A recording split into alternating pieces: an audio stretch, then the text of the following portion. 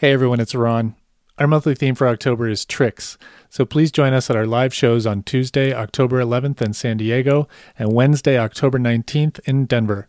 Check out our website, thenarrators.org, for more details. We're also doing a special edition of The Narrators at Exposure, a free happy hour event hosted by our pals at From the Hip Photo that celebrates Denver's diverse creative community.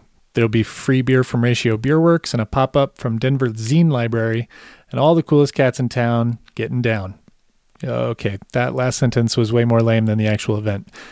Anyway, join us at 5 p.m. on October 12th at Fort Greene Tavern in Denver. Check out our Facebook page for more details.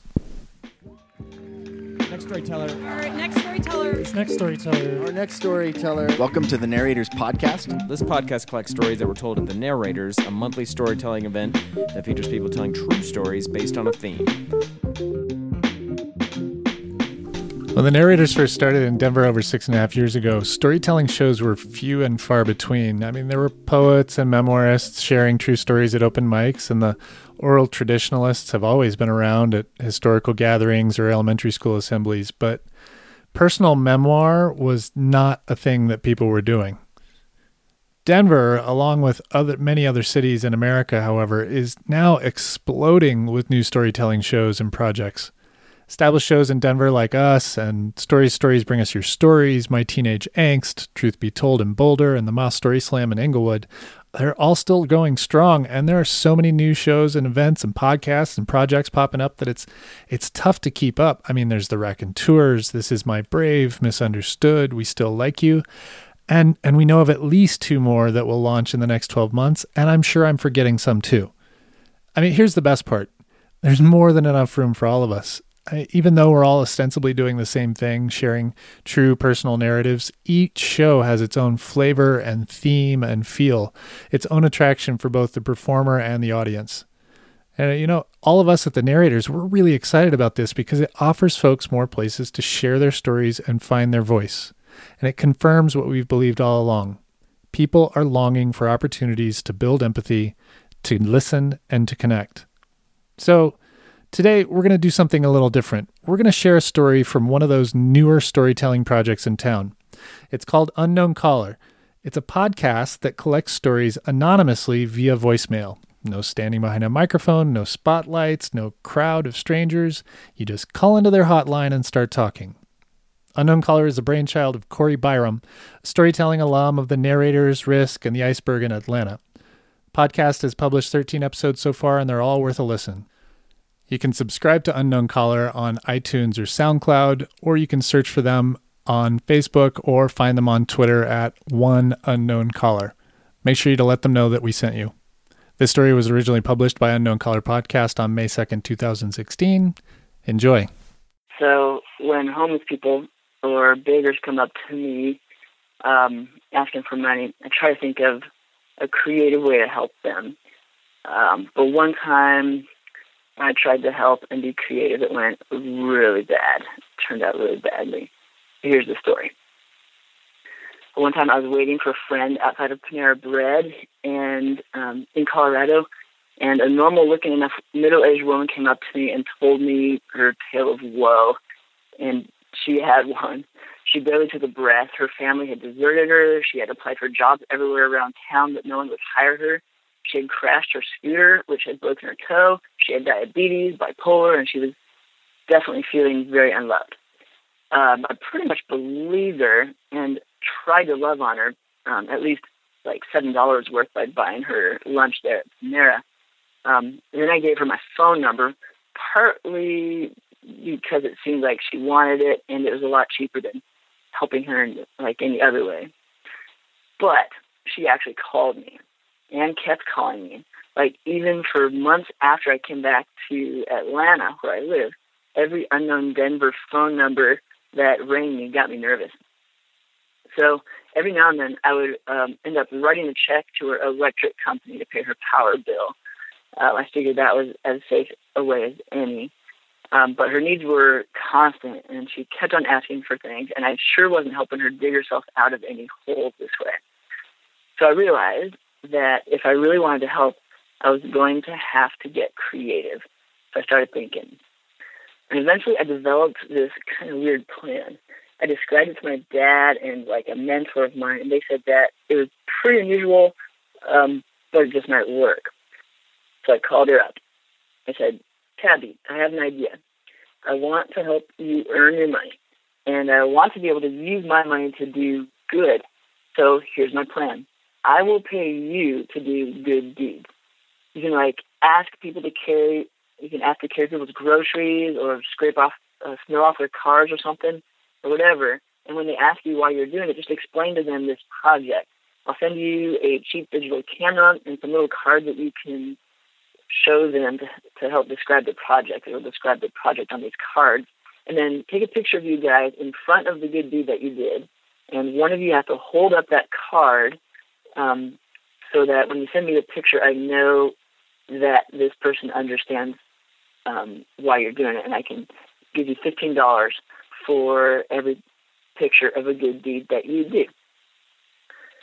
So she said she could try it. So I sent her the materials, and after a couple of weeks, she started emailing me pictures. I actually started getting pictures. There was a blurry one of her friend in a wheelchair. I think she had cooked dinner for him, and then another one of a neighbor who she had given some of her kids, some of her old kids' toys. And over about a week's period of time, I got probably 5 or 6 pictures. They were always really low quality, and the info cards were never in sight. But she was making it happen. And I paid her, at least partially. I think I paid her probably $10 for them because she didn't have the cards and the pictures. And I told her, this is how you take some better pictures, get better lighting, just so I can see the faces. And I reminded her to include that card in the pictures because I needed to know that this person that you took a picture of knew about the project and was agreeing to it. So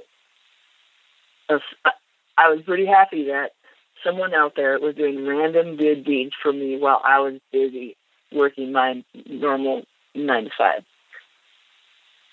But one day she called me and she was a little bit hesitant and she didn't really want to keep doing the project. And I said, well, why? It seems like it's going so well. Apparently, she had wanted to give her daughter's old clothes to some kids that she saw at the local library. But the parents had found her talking to the kids and got a little uncomfortable.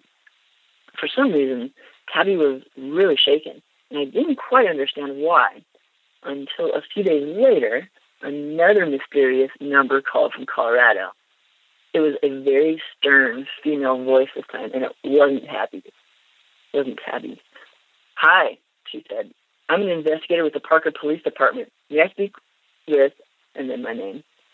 Yeah, I said, that's me. She said, do you know a woman by the name Tabby James?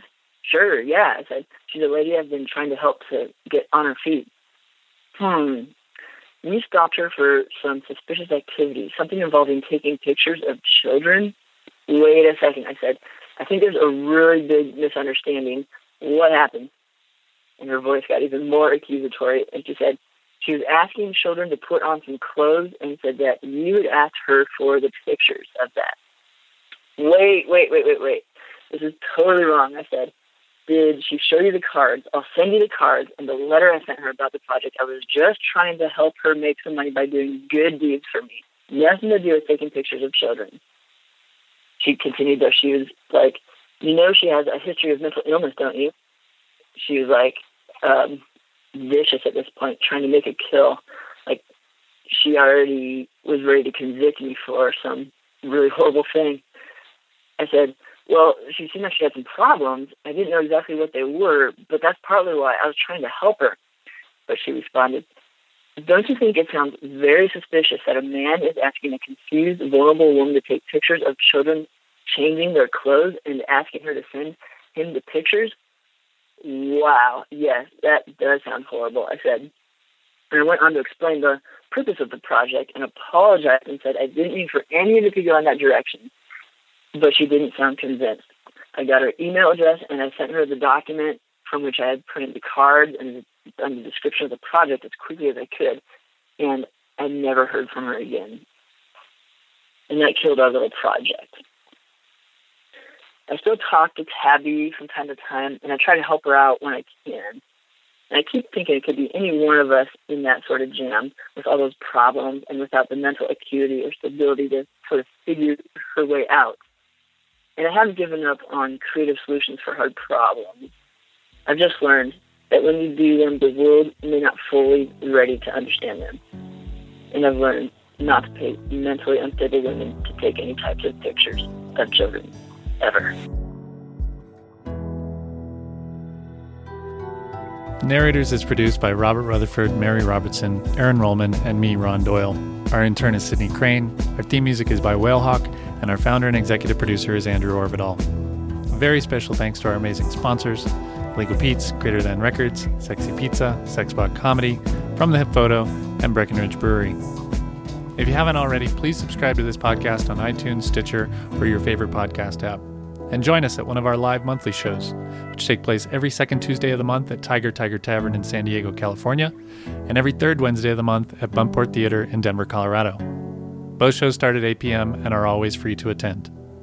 You can find us on Facebook or Twitter, and for past episodes, photos from our live shows, and a list of our upcoming events and themes, please visit thenarrators.org. Thanks for listening.